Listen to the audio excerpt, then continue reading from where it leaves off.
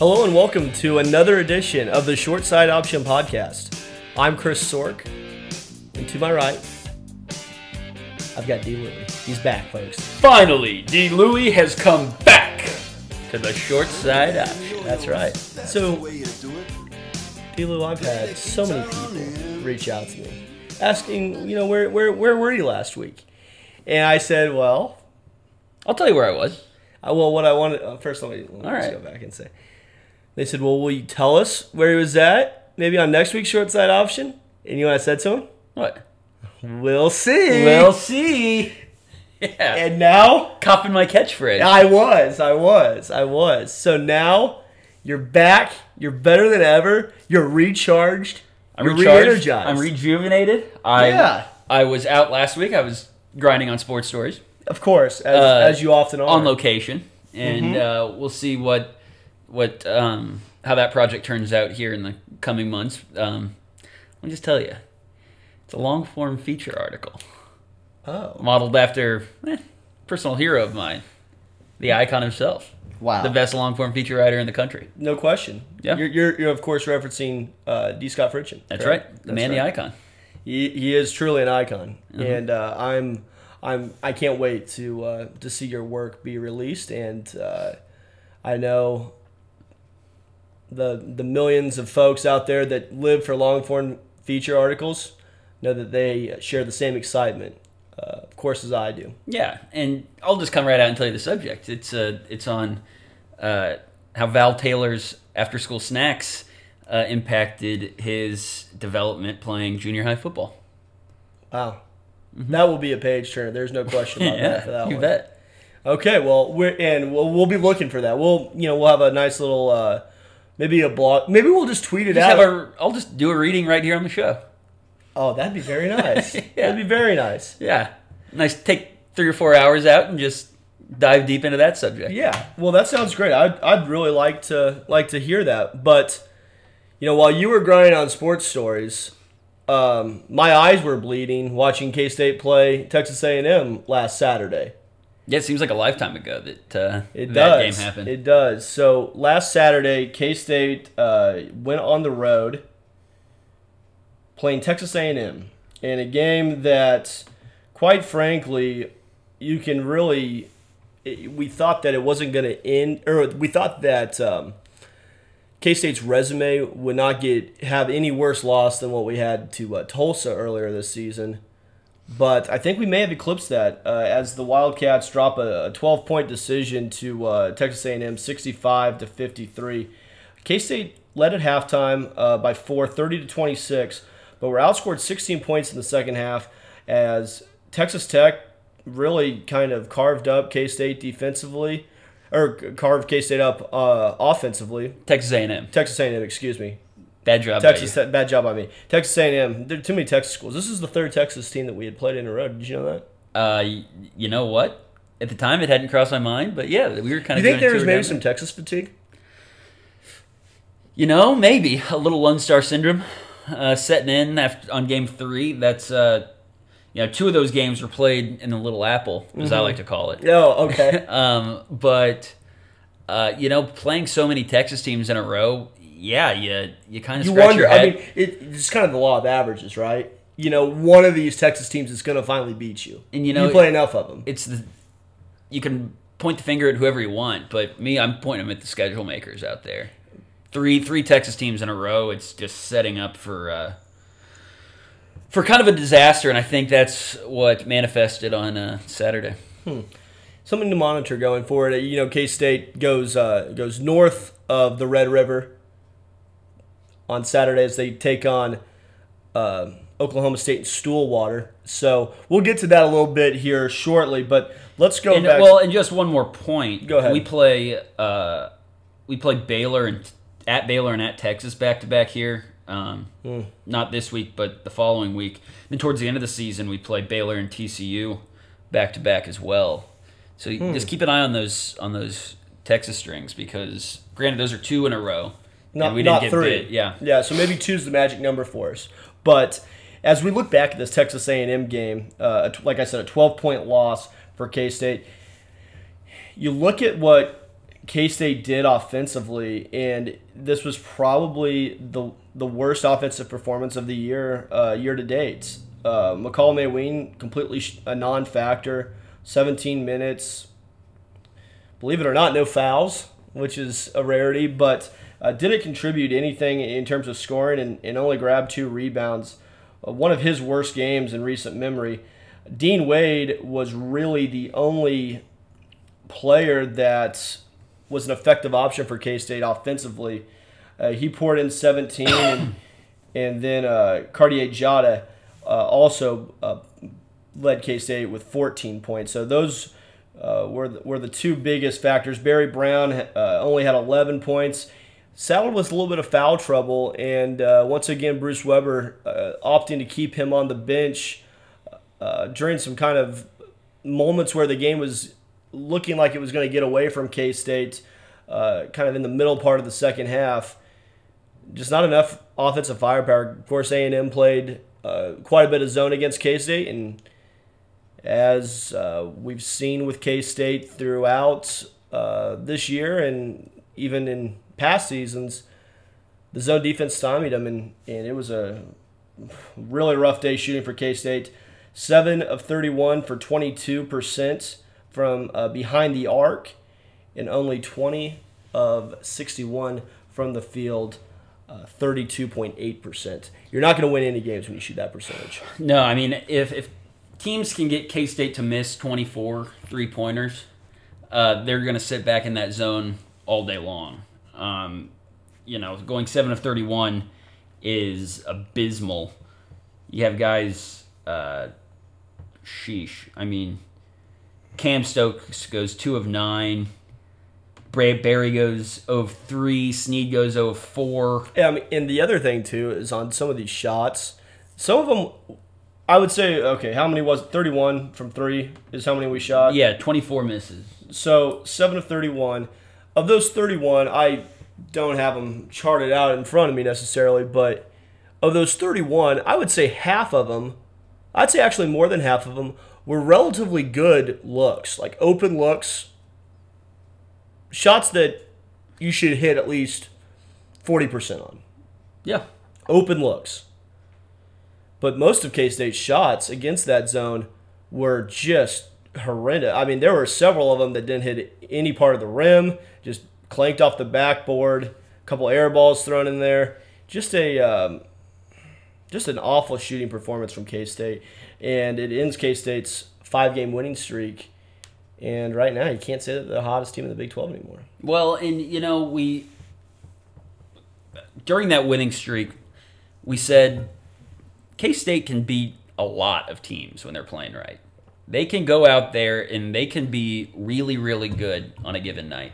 But we've shown also throughout this year, not just against A&M, but several times throughout, that K-State also has the capacity to go out and lay eggs on offense for extended periods of the game. Of eggs. Yeah. The biggest of eggs. I mean, they are so inconsistent offensively that regardless of how good the defense is, you're not going to beat really almost anyone in the country with shooting performances like K-State's displayed at times throughout this year. And so it's a team that is properly classified as dangerous, I think, but they're too inconsistent right now to be considered really a great team. You cannot really depend on K-State to go out and get the job done night in and night out just because they're capable of such disastrous performances offensively. So, here's something for you. K-State was at 30 points at halftime. They were at 36 points with 12:26 left to go in the game. Yeah, that's where the game turns. That's about an 8-minute scoring drought there for K-State. You can't have those type of stretches against really anybody. And this is a Texas A&M team, not particularly strong offensively or defensively. And it's a shame that with all the momentum that K-State had really going and playing some of their best basketball of the season, that you deliver this lackluster performance and you have some fans, and you have some some of us here scratching our heads saying, well, okay, is this 5-game stretch more of an aberration, or are these poor offensive outings maybe really truly more of a indication of what kind of team this is? Well, I think it's both. I mean, I think it's a team that is capable of putting together an effective offense. I mean, you have a few really good offensive pieces on this team. I mean, I think it's fair to say that Barry Brown is a good offensive player. Mm-hmm. I think it's very obvious that Dean Wade is a good offensive player. I would say that Barry Brown is a good offensive player. I would say Dean Wade is a great offensive player. Yeah, right. Yeah. Good was the minimum there. Yes. But, when you do what we did on Saturday, which is go almost 7 minutes, almost 7 whole minutes without scoring a single point, it shows that this is a very defendable team, even with 2 really standout offensive players in Brown and Wade. And so, yes, this is a team that can be very good, especially because of how well they defend. But it's also a team that, despite having 2 really good offensive weapons, can be held for extended stretches of the game without scoring themselves. And so the defense is only as effective or helpful as the offense is, while the opposing offense isn't scoring. But if you aren't getting the job done offensively on your end, then the defense isn't exactly winning you the game. Sure. And it's tough to continue to bring that kind of defensive intensity when the shots aren't falling on the offensive end. Exactly. That doesn't, I don't feel, need to be explained too much, but it's just one of those things where it starts to get very frustrating when you're not being able to make anything on the offensive side of the ball, and it feels like you're just playing defense. Nobody's defending nobody's going to be mistaking A&M for being a good basketball team, but K-State needs to hold up its end of the bargain and get the ball in the hoop. That's right. Or else they're going to lose to teams like A&M just by the nature of scoring 53 points. Yep, absolutely. Well, I think that's enough to cover on this game. I think anyone that watched this game last Saturday knows that it was a completely abysmal offensive performance, and K-State drops one, 65-53 to Texas A&M. K-State entered the game as a pretty short favorite, only 4.5-point favorite on the day, but they get completely outplayed in the second half and drop one to A&M. Let's look ahead now to Oklahoma State tomorrow, as we're bringing this to you on Friday evening. Chris, what do you see in the Cowboys?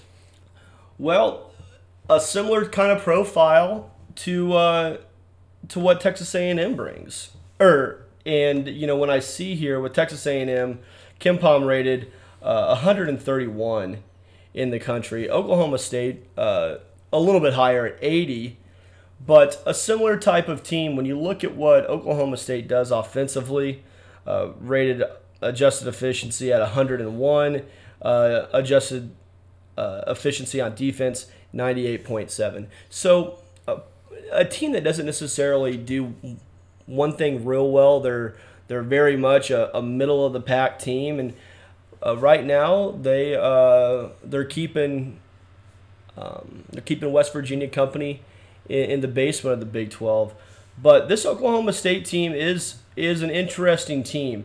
When you look at what they've done, they've beaten Texas at home, gone on the road to West Virginia and won, and then had a nice win, one of their better ones of the season against South Carolina last time out last Saturday. Also, earlier in the season, beat an LSU team that's one of the better teams in the SEC right now. So this is a team that does have some talent. They're awful shorthanded, though, right now. I remember it was sometime about 2 weeks ago, I think I saw that they were having walk-on tryouts during the middle of the season to get some extra bodies out there. You hate to see it. Yeah, that's not what you want. But this is a team, quite frankly, a game that K-State should win, but going on the road to Oklahoma State, it's been a place that K-State has struggled before in the past. Won their last 2 games there, however. So you look at what this Oklahoma State team brings. It's a little bit of the same kind of profile for me in terms of looking at the spot of the game as Texas A&M. A game that K-State should win. I think that they are the more talented team. But if you go through a stretch of 8 minutes without scoring, you're probably going to lose. Yep. And this Oklahoma State team is more than dangerous enough to catch K-State on and off shooting night. Oklahoma State does shoot quite a bit of threes for their percentage of points. They get 37% of them from behind the arc, and they're going to shoot some threes.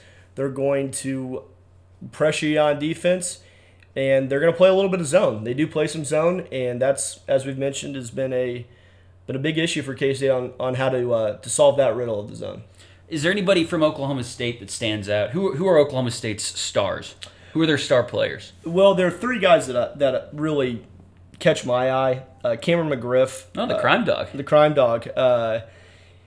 I don't know if relation. I'm sure they probably are. He and the dog? Yeah, the crime dog, Fred McGriff. Now, I was talking about the actual dog. Oh, no. I'm talking Fred McGriff. Who? The spokesman for Tommy Mansky Fundamentals. Oh, of course. Yeah. That's the spokesman for the Tommy Mansky's Fundamentals. Yeah. Yeah, so Cameron McGriff, real bouncy, good athlete. He's 6'7", power forward.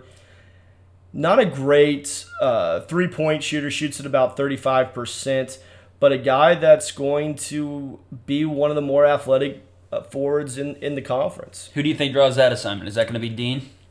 That will probably be Dean. They're not a real big team. They play a little bit smaller, but I would say Dean probably grabs a little bit of that. I would expect to see maybe Brown onto Sagwa, who's a great 3-point shooter, one of the best ones in the country, shooting it at 43.5%, made 61 3-pointers on the season. And then you have Lindy Waters, native Oklahoman. Any relation to Jake? Let me do some research on that. Right. I don't know. I don't know. Cut the icon I don't know. I don't know about Tom. I don't know anyone with the last name Dzagwa. So I wonder who he's related to. I think Desagua was translated of water. So maybe he's related too. We'll be back after the break. Prior to the Wildcat Legend, we'll get you the answers to these questions. We'll get you the answers to these questions. This is why DLew is the best of the business. I asked the hard questions, man. That's right. But Lindy Waters, good guard, 6'6", long arms, good defender as well. One of probably the more underrated players when you look at the Big 12. A guy that is one of their most dependable, leads them in minutes played, and also is one of their go-to guys really on the offensive side of the ball. Dzagwa is really kind of a one-trick pony. He will shoot from anywhere on the court, and he's accurate from behind the arc. So he's one to watch. Same with Waters. Waters is also automatic at the free throw line, 96% from the line. It's a team that's dangerous. There's no question about it, but off the heels of a disappointing performance, I'd like to think K-State brings a much more focused game and is able to win a game it should, really, to say it simply. Okay, so we've run down their team as a whole. We've run down some of their star players. How do you see this game going? Well, this is the question. This is why they call me the icon, folks. That's why. This is why. I'm taking K-State in a close one. I'm saying K-State 68, Oklahoma State 62.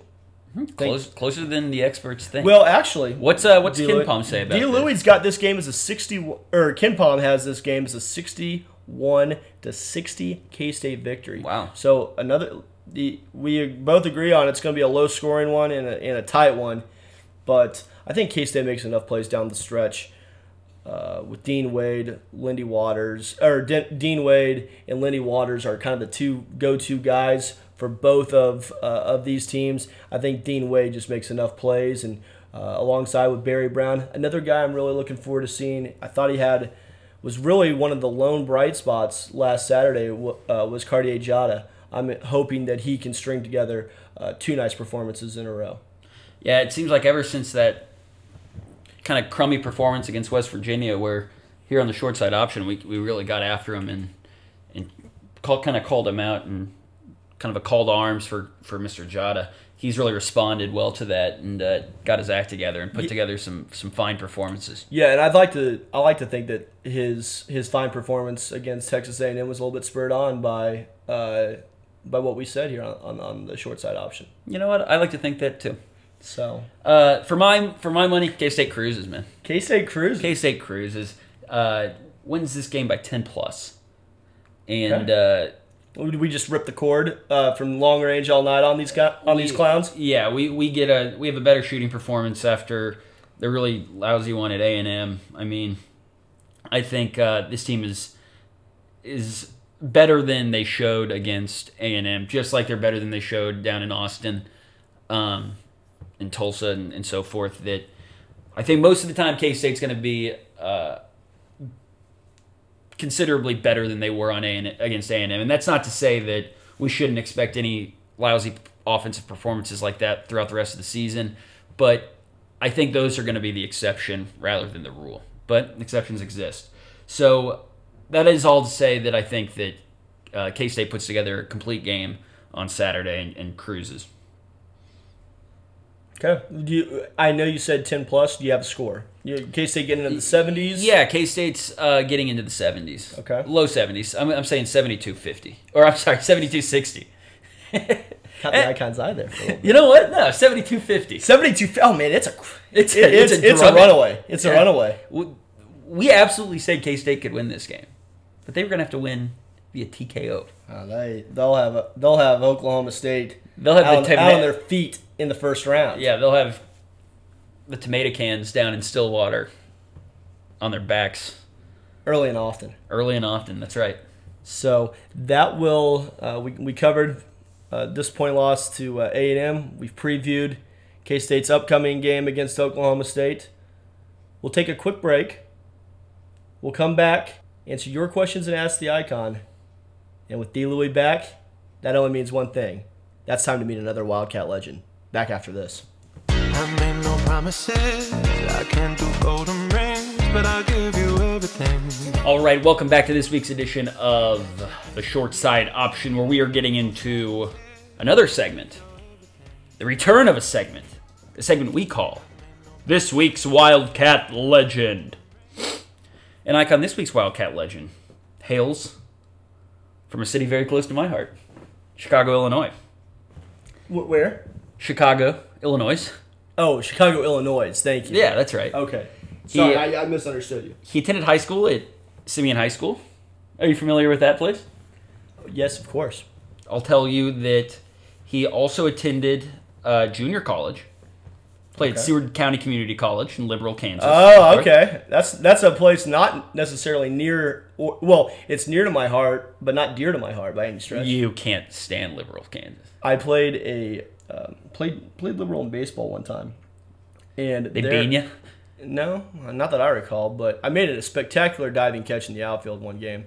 But also, that game at Liberal, their baseball diamond is right next to IBP, International Beef Packing Plant. Mm. You can only imagine the smell that rolled in that fine day. Go ahead. Horrifying. Anyway, he went to that's where he attended junior college. He attended Kansas State during the 2011-2012 season, after which he transferred. Do you have an idea of who this might be? I definitely know it now. Who? You're talking about the Jet. The Jet, Jeremy the Jet Jones. You're exactly right. Icon, very good. Jeremy Jones that guy was a quick draw. But I'm going to get into a little bit more of his time prior to Kansas State. As I mentioned, he graduated from Simeon High School in Chicago, averaged 21 points a game there, 4 rebounds and 4 assists as a senior. He then, of course, attended Seward County Community College in Liberal, and then later attended Western Texas College in Snyder, Texas, named, of course, after Sean Snyder. Really? Yeah. Okay. Continue. I'm enjoying this. Seward County posted a 27-7 record and a 12-4 mark in league play. They won the Jayhawk Conference that year, but if you remember, they lost the Region 6 championship game. And the Jet was named third team All-American that year. Okay. But flash forward to Kansas State. That 2011-2012 campaign, which was a really nice season for the Cats, if you remember. Yeah, of course. As part of that team, the Jet averaged 3.1 points and 20 appearances for the Wildcats. He shot 45% from the floor and a scorching 36% from three-point land. But really, what makes him a legend are two performances that really stood out. The first was against OU that year on January 14th, where he lit it up, scoring 12 points. He shot 5 of 7 and 2 for 4 from three-point land against OU. And that was really his best game as a Wildcat. But the second game where he also just stole the show, really, was against Howard that year on New Year's Eve, where he had 10 points, going 4 of 8 from the field, including 2 three-pointers against Howard. And you know what? Speaking of Howard, let's give it up for our guy Ron Prince, coaching that football team. Great times ahead for Howard on the horizon. Yeah, as they go into a bold, daring new era. Absolutely. But the Jet also had a career best 4 assists and a season high 25 minutes of work against Southern Illinois that season. So a little bit of a homecoming down there in Carbondale for our Chicago boy. And then one final note, he hit all 4 of his field goal attempts against Maryland Eastern Shore in November of that year. And so really an illustrious career at Kansas State. Of course, after that season, he transferred to Southern Alabama, where he continued his great career. His departure from K-State didn't really come as a huge surprise at the time. He kind of stopped practicing with the teammates, and whoever had indicated that he was contemplating a transfer. But he was primarily an outside shooter for K-State and had a really impressive career, albeit a short one for the Cats. Yeah, I as you were going through the Jets' accolades and accomplishments at Kansas State, I can't say that, when I look back at his career, I always think, man, I just feel like this is a guy that could have done even more with his career at K-State, had a lot of talent, and wish him the best wherever he's at now. Yeah, and as I mentioned, he had 2 great performances, especially great performances before departing from Manhattan. And it's those performances primarily, along with his really impressive outside shooting, that make him, in our hearts, now and forever, a Wildcat legend. Now, Icon, we are getting into our final part of the show, a segment we call... I would like to interrupt you just real quick. This is highly unorthodox. I know. I bear with me. Thomas Azagua, Lindy Waters, not related to Jake Waters. Are they related to each other? I'll be back. Okay. Let's untangle this knot. A little bit more. Let's figure this out. A little bit more research coming here. In the meantime, we'll get to our, as I was saying, our final segment on the show, segment we call Ask the Icon, where listeners of the short side option can ask TSSO's very own Chris the Icon Sork their questions, and they can do so by submitting them to us on Twitter at TSSO_podcast, or using the hashtag AskTheIcon. Or, you know what, if you see us traveling out on the roads, grinding on sports stories, and we happen to stop for gas somewhere, go ahead and come up to our car and scratch your question into the side of our car with your key. And, that's fine, and then we'll read them on the show, and that's any way, okay? Any way you want to ask us questions, we'll submit them to the Icon, and we'll get those questions answered. Without any further ado, we will ask our first question of the Icon, and this one comes from a really great listener, Gut for KSU. Gut asks, will you be placing any prop bets for the Super Bowl? If so, what are your favorite props and why? Well, yes, I will be playing some props on the Super Bowl. It should be always a fun thing to do for folks that maybe don't really care much about the game, but of course, everyone's kind of watching the Super Bowl. Gives them something to tune into. But the one thing that I'm most looking for is I like the exotic stuff, the crazy stuff. Of course, with the Maroon 5 being the halftime performer this year, one of the props I know I'll be interested on is what song will be first performed on their set list. What do you think it's going to be? Lay some odds on me. Well, I've got them pulled up right here. One More Night is the leader, is the favorite, plus $3. And we've got Makes Me Wonder at plus $5. Sugar at plus $5.50.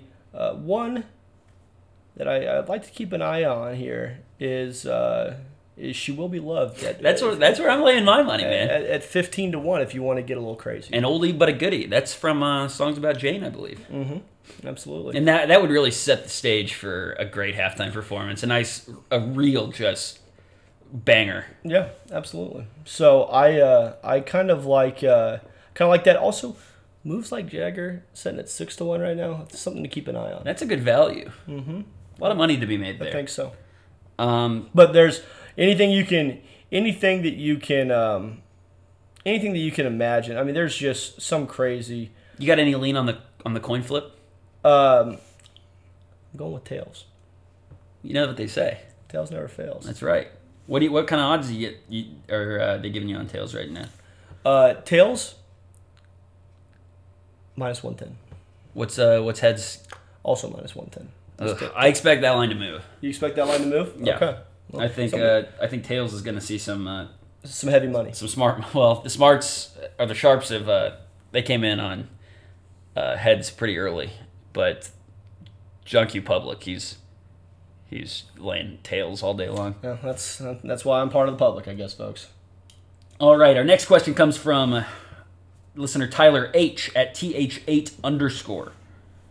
Tyler asks, Icon, as a lover of all Dallas and New York sports because of your deep roots in those cities, what are your thoughts on the Porzingis trade?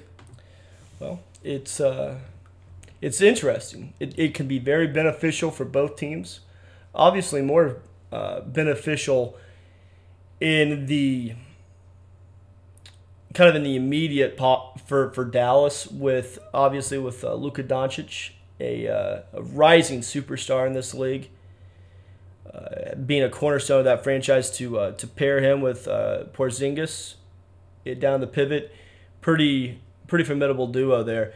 However, for the Knicks, it allows them to clear some cap space, and they're going to make a big run at Kyrie Irving and Kevin Durant in free agency. So the Knicks have to, for this trade to work for the Knicks, they have to go out and give their best sales pitch to Kyrie Irving and Kevin Durant.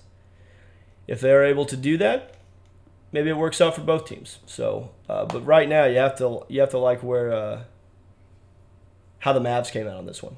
You got it. You got to like it. Tyler, of course, had a trio of questions. Tyler's second question is, Icon, will the Cats break 40 points in either game against Baylor's zone? 40 is a low number, but I will say yes, they do. In both? Yeah. All right. That's an answer. And Tyler's final question is, Icon, tell me, which is greater? The number of total wins for KSU basketball at the end of the year, or the number of seconds it takes for DLew to chug 4 beers? Wow. Well, I'm intimately familiar with the velocity of which you can hammer those suckers down. And when I look, K-State right now sits at 15-5. Okay. I think they're going to win 23 Oh, well then, or so well then the regular answer, season games. Yeah, well then that's your answer right there. Okay. You can't do. No, I have that eclipsed by about over 4 seconds. Okay. So, okay. Well, then there's your answer. There's from DLew. So I'm gonna sorry for spoiling. Yeah, I'm gonna say K-State has more wins than amount of time it takes for DLew to house four lukewarm cold ones. Lukewarm Keystone Ices, baby. That's right. That's right. All right. Well, thank you for those questions, Tyler. Our next question comes from another great listener, Brett Henning, at Brett W. Henning on Twitter. Brett asks, gentlemen, if one of your favorite sports teams picked up shop in a seedy way, like the Rams did, and reached their league championship like the Rams have, would you be rooting for them to win that championship? No, I don't think I would. No. What do you... I don't think I would. I know that I saw that they were adding flights from St. Louis to Atlanta for the Super Bowl, and I just can't, in good faith, think that if I was in those shoes, that I would be interested really in continuing to follow the team. I would have when they pick up shop and leave town, I'd do the same. I'd find a new team to root for. Yeah, hard to blame anybody who would be out in those circumstances. But that's an interesting thought. That's a good question there, Brett. It's a great question. Luckily, if you're a college sports junkie like I am, you're not too worried about the Cats picking up shop and moving to LA. Yeah, that would be a fundamental change for Kansas State. That would be. Anyway, our next question comes from listener Ep at Johnny_Epleyseed. Ep asks, pulling. Sorry, I started with the wrong intonation of voice there. Let me start over. Pulling going for 38 against our Ad Astra brethren in the inaugural sandstorming may be the closest I've ever come to Nirvana. What is the Icons sandstorm forecast for next week? Well, I expect it to be loud. I expect it to be filled with vitriol. And I expect it to be filled with expletives, just like how we like it. Yeah, that gets me to a follow-up, if I may. Yeah. What are your thoughts on the chant? You will not find a stronger advocate for the chant than the man speaking in the microphone at this point in time. I think I heard you chanting it to yourself before the show started. There are some times, like I just kind of, just to get myself revved up for every recording of the short. Now, this is a family show. So. Yes, of course. We keep it clean here. But off air, you got to do what you got to do to get yourself ready. It's kind of your mantra. Absolutely. You just mutter it to yourself. Mm-hmm. I've already put in my will that I want my headstone to read that, be emblazoned with the chant. Yeah. Mm-hmm. And I'm thinking about getting a tattoo that says it. Oh, really? Are you? Right across my stomach, right across my belly. That'd be very nice. Yeah, I think it'd give me some cred. Yeah, absolutely. Some people like to get Power Cat tattoos on their ankles and stuff, but no, not me. Not you. I have a different motto in mind. Our next question comes from listener. Well, I'm sorry. He asked what the forecast was for next week. Well, is Sandstorm getting played? Yes, it will be. How many times? I'll say over under 1.5. I will say under 1.5. It's probably just a one-time play. One-time play? One-time play. If you had to guess, at what point in the game does it get played? What quarter? Well, I guess it'd be the fourth quarter of the game, but it would be under 8. There will be under 10 minutes in the second half when it gets busted out. Oh yeah, man! I can feel it coming. I love it. Our next question comes from listener Fighting Bruce Webbers at J Weiland 1125. Fighting Bruce Webbers says, Chris and DLew, big fan. What are your thoughts on the Milwaukee Bucks? Specifically, do you think DJ Wilson will become an elite player in the league? Thank you so much. No, I don't think he will become an elite player in the league. All right. Noted. Yeah. Thank you for the question, Fighting Bruce Webbers. Our next questioner comes from listener K-State Fan at K-State Fan 1. Wow. The K-State Fan. Mm-hmm. Amazing. K-State Fan asks, what is a realistic seed for K-State in the tournament? Personally, I think as high as a 4-ish, and maybe even as low as a 10 or 11 if this goes south fast. Yeah, I don't think 4 is... I think 4 is probably on the outer reach of what K-State's going to be able to achieve. So let's say K-State finishes... Let's say K-State wins the Big 12 outright. That probably puts them at about 13-5. I think 13-5 will be good enough to win the Big 12 this year. So at 13-5, I like. Let's say K-State goes 13-5, gets the finals of the Big 12 tournament. So that'd put them at, let's see here, 25 wins. I think you're looking at a solid 4 or 5. See, I think that's the best case scenario for K-State. But what I would say to people is you always want the best draw, and sometimes it might be better to be a 7 seed and have a nice draw, maybe with a vulnerable, what you feel to be a vulnerable 2 seed or something like that. But I think K-State, if they take care of business and win, go out and win the Big 12, they're going to be looking at a 4 or 5 seed for sure. Now, what about the reciprocal of that? For the reciprocal of that, yes. As I was getting to, let's say K-State just kind of finishes out about a 500 team in the Big 12.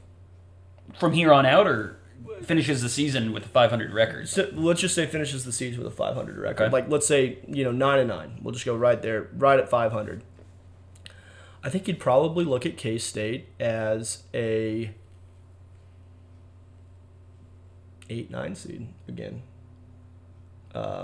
Maybe, and I think he said in his message as low as a 10 seed. I think that's well within the range of possibility too. So I think the question asker there hit it right on the head there. Yeah, good stuff. Good stuff from K-State fan. Our next question comes from listener Quentin Hoover at Quentin Hoover. Yes, and of course a big shout out to Quentin last week. That's right. As he filled in admirably for you. He did a great job. He carried the responsibility of this position. Great, and hopefully we can have him back sometime in the future. But Quentin submits a couple questions today. And I'm going to break these out a little bit because we have 2 questions that are kind of on the same subject. Quentin Hoover asks, question for the icon. What will be the Scorpions' key to victory at historic Gallagher-Iba this Saturday? Going to be a couple things. Don't let the Zagwa beat you from behind the arc. I think that's first and foremost. Limit Waters on his penetration into the lane. And then really for offensively for K-State, I think it's as simple as looking at what makes you a good team. Getting the ball to Dean Wade kind of in that mid-post area. Moving the ball well. Moving the ball with purpose. Getting the ball from side to side. So I think ball movement, because especially I expect K-State to face quite a bit of zone in this game. And if K-State's going to be able to beat that zone instead of just settling for contested outside jump shots, it's going to be, the passing that sets that up. And quite frankly, I think that was kind of what was keeping K-State from being able to do that against Texas A&M and some other games is they just kind of dribble the ball outside around the 3-point line, wait around until there's 5 seconds on the shot clock, and heave a 25, 26-footer. Got to get the ball to both sides of the court, get it inside the paint. Got to make the defense defend that whole 30 seconds if K-State's going to do it. So ball movement and locking down on Oklahoma State's impact players. And we addressed this a little earlier, but what's the bare minimum K-State needs to shoot from 3 to beat a team like Oklahoma State who's going to be playing a lot of zone? Can they get away with 33%? Sure, I think they can. 33%, I mean, not great shooting, but I think sometimes K-State falls way too far in love with a 3-point jump shot against the zone. In order to beat a zone, you don't necessarily have to be able to shoot them out of it. By cutting inside and also being active on the boards and rebounding the ball. That's the recipe for going in there and getting that team out of the zone. So K-State's going to have their work cut out. I think Oklahoma State is more than worthy opponent, and it's an opponent that should have their respect and their attention. If K-State's going to do it, I think those keys that I laid out are the biggest keys to victory. All right. And Quentin asks a second question. Quentin asks, Icon, does DLew consider himself more of a power or finesse bowler? Well, I've seen you bowl several times, and I fashion you as a finesse bowler. Yeah. Would you agree? Absolutely. I'm what you call a stroker. Okay. I hit my mark, you get strikes. It's as simple as that, folks. Yeah. And another question on the same subject here from listener Steven at Godlewski22. Steven asks, "Hi, Icon. What are the odds I beat DLew at bowling tonight?" Slim to none, and Slim's leaving town. Heard it there. Sorry, Godlewski. Going down, my man. Mm-hmm. So that'll conclude the listener question segment of Ask the Icon. But Icon, have you done any research on the Waters Desaguas? Yes. Best I can tell, not related. Wow. I'm also shocked as well on that, but that's what the research polls. Well, there you have it. So, well, that'll do it for this week's edition of the Short Side Option. Great to have DLew back. You know what? It's great to be back, Chris. It really is. Well, it's great to have you back. I